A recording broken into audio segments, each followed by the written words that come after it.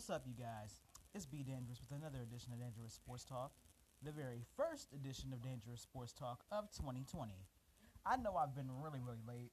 A lot of stuff has been going on with me. I've been busy with life and such, but that's not what I'm here to talk about. This episode is going to be kind of lengthy, but we're going to get right into it. And I'm going to start this off with the passing of David Stern. That was, he had health issues, like we all knew that. And naturally you're saddened by him. Because we're talking about, somebody who was pretty much the backbone of what the NBA was until Adam Silver took over. Like, I'll never take on what David Stern accomplished as the commissioner. He developed expansion teams. He came along around the time when the NBA was really starting to get on its feet as far as like global experience, as far as global what is the word I'm looking for? As far as global exposure, David Stern was right there in the heart of everything. We all know he's had his scandals as well. Of course, we know about the first NBA lockout.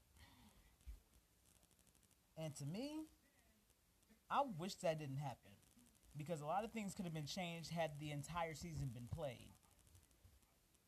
And one thing that I will always have a bone to pick about him with is that veto trade with Chris Paul coming to the Lakers. Now, he vetoed that trade because of other owners of other teams, also known as Dan Gilbert and Mark Cuban and Greg Popovich. They had a lot to say about Paul coming to the Lakers because it wasn't fair. They needed to balance everything out. The Lakers could have been winning more and been more relevant had that trade not been vetoed. That's the only bone I really have to pick with David Stern. But naturally, his soul is at peace, and rest in peace, David Stern. The second thing that I wanted to talk about was the Patriots losing to the Tennessee Titans. Now, that I didn't expect. Everybody was making it seem like everyone's supposed to talk about how the Patriots lost. Well, I'm going to give credit to the Tennessee Titans right here and right now, because they did what they had to do to win. Their defense wasn't letting anything through, because they held Tom Brady to like 200 passing yards, and he didn't get not one passing touchdown in the entire game. And that's a testament to them, because no one gave the Titans a chance in hell of winning this game whatsoever.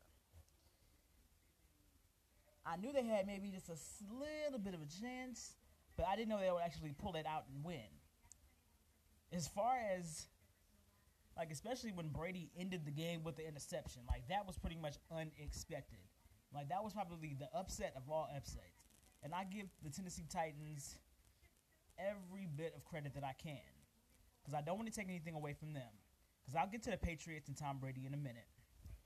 Derrick Henry is a stud. Like, they could barely stop this man.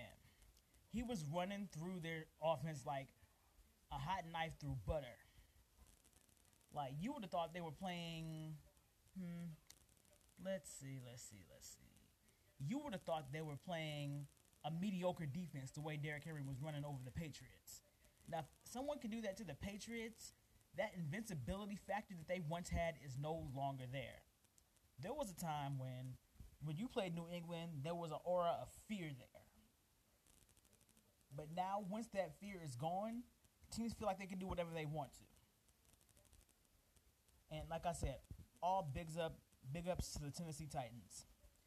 Now to the Patriots side of things and the Tom Brady side. We know all he had was Edelman. Gronk is gone. Pretty much all his offensive weapons were not there.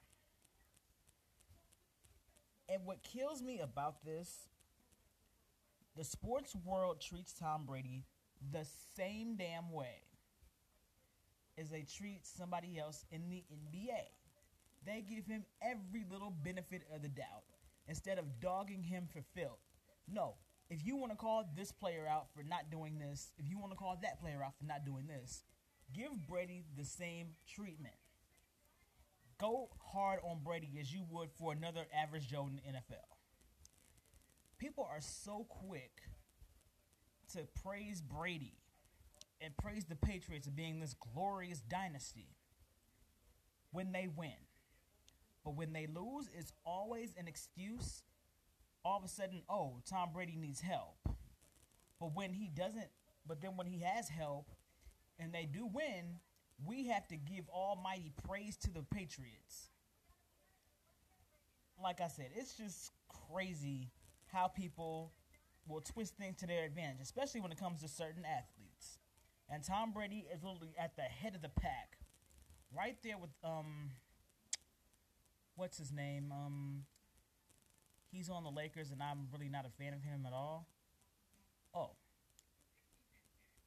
LeSaint James. Tom Brady gets the same treatment as him.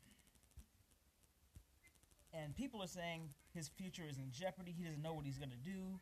They don't know if he's going to go to the Chargers. They don't know if he's going to stay with the Patriots. They don't know if he's going to retire. Like, pretty much it's just a one big-ass question mark because nobody's seen this coming. They expected Tom Brady to lead them to the Super Bowl once again because they are the quote-unquote defending champions. And now that that's up in smoke, no one really knows which way is up. Robert Kraft is on bloody knees with his prostitutes in training, praying that Brady stays. But like I said, one thing you can never do in the sports world is never say never. I didn't think that Joe Montana would be a Chief, and he did. I didn't think that Brett Favre would go to the damn Minnesota Vikings, and he did. Like I said, in the NFL, well, actually in sports, you can never say never, and you can't just think that a certain player is safe because he's been the cornerstone of the franchise for so many years. Because a lot of trades shouldn't have happened. Hakeem Olajuwon shouldn't have left Houston. Patrick Ewing should have never left the Knicks. I can go on and on about this. Guys who are the cornerstones of a franchise should always be a staple in that franchise. So when they leave, it feels weird because you're like, okay, the cornerstones are here, so you literally have to start from scratch. And a new guy has to prove himself and build up a name for himself and things like that. But like I said, I don't know what's going to happen. He doesn't know what's going to happen, so we're just going to have to wait and see. And the final part of this episode is the Lakers. When the Lakers had lost 4 in a row, I drugged them for filth. Every game they lost, every game they were lackluster in, I went off. They just won 5 games in a row. And it's been crickets. All I'm going to ask is this. If you have so much to say when the Lakers lose, keep that same energy when they win. You better give some credit to the Lakers because they actually got 20 blocks as a team last night. And I didn't expect that. 80 had 8 blocks of his own. Like, that's individual. You had JV blocking. You had Dwight Howard blocking. Like, you literally... I think that if the Lakers hadn't got those blocks in, the Pistons probably would have won that game. And that's the truth.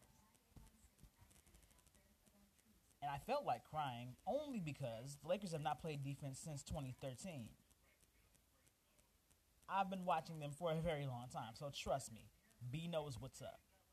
To see them actually get back on defense, be active on defense instead of being dead and letting a mediocre player or a team that you wouldn't think had a chance against them just run all over them and look like damn near NBA champions, I'm glad those quote-unquote days are gone. Even though there are times where they will lose by 24 points, that's been the largest margin they've lost by this season, I will not hold back on the Lakers whatsoever. Because people can go to this Laker fan and that Laker fan and come to them crazy. But with me, I have an aura of respect. Because they know they can't come at me the way they would do other people. Because you can't approach every fan the same damn way.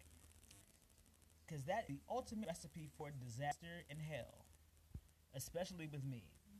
Because if you have somebody who is overly sensitive and will cower when it comes to this and that, when it comes to adversity, people will eat you alive.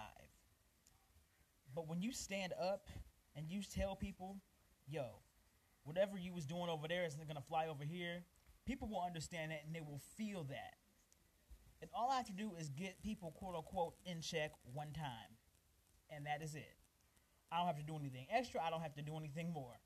All I got to do is get you one time. You'll probably end up liking me or you'll end up hating my ass. And that's the God honest truth. Oh. And one more thing. I almost forgot. The New Orleans Saints lose to the Minnesota Vikings in the playoffs for the second year in a row.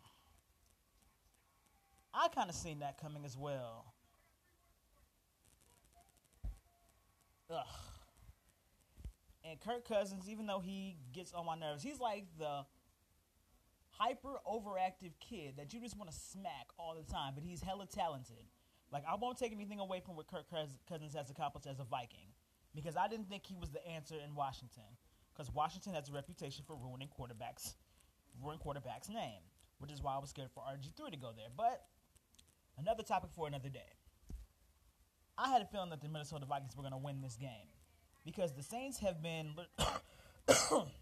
excuse me. The Saints have been going through it since the Bounty Gate thing. Excuse me again. So, and Kyle Rudolph got a game-winning touchdown. Like, that's exciting. Of course, nothing's going to be exciting as last year, because that was I'm not even a Vikings fan. I was happy for him. But I have a lot of friends who are Saints fans, and I feel for them, you know. So, seeing the Saints is kind of a sad thing, because you know they're going to bounce back. Drew Brees came back, and we know he's one of the greatest quarterbacks in the NFL today, or in history. And I won't take anything away from what Drew Brees has accomplished. But he can only do it so much. But I want to see where this is going to go. Like, the NFL playoffs have been nothing short of they've been nothing short of spectacular so far. And we're just going to see what happens, because I can't wait for the Super Bowl. And that's why I'm going to leave this episode. Thank you guys once again for your love and support. And let's get Dangerous Sports Talk to more listens. God bless and be out.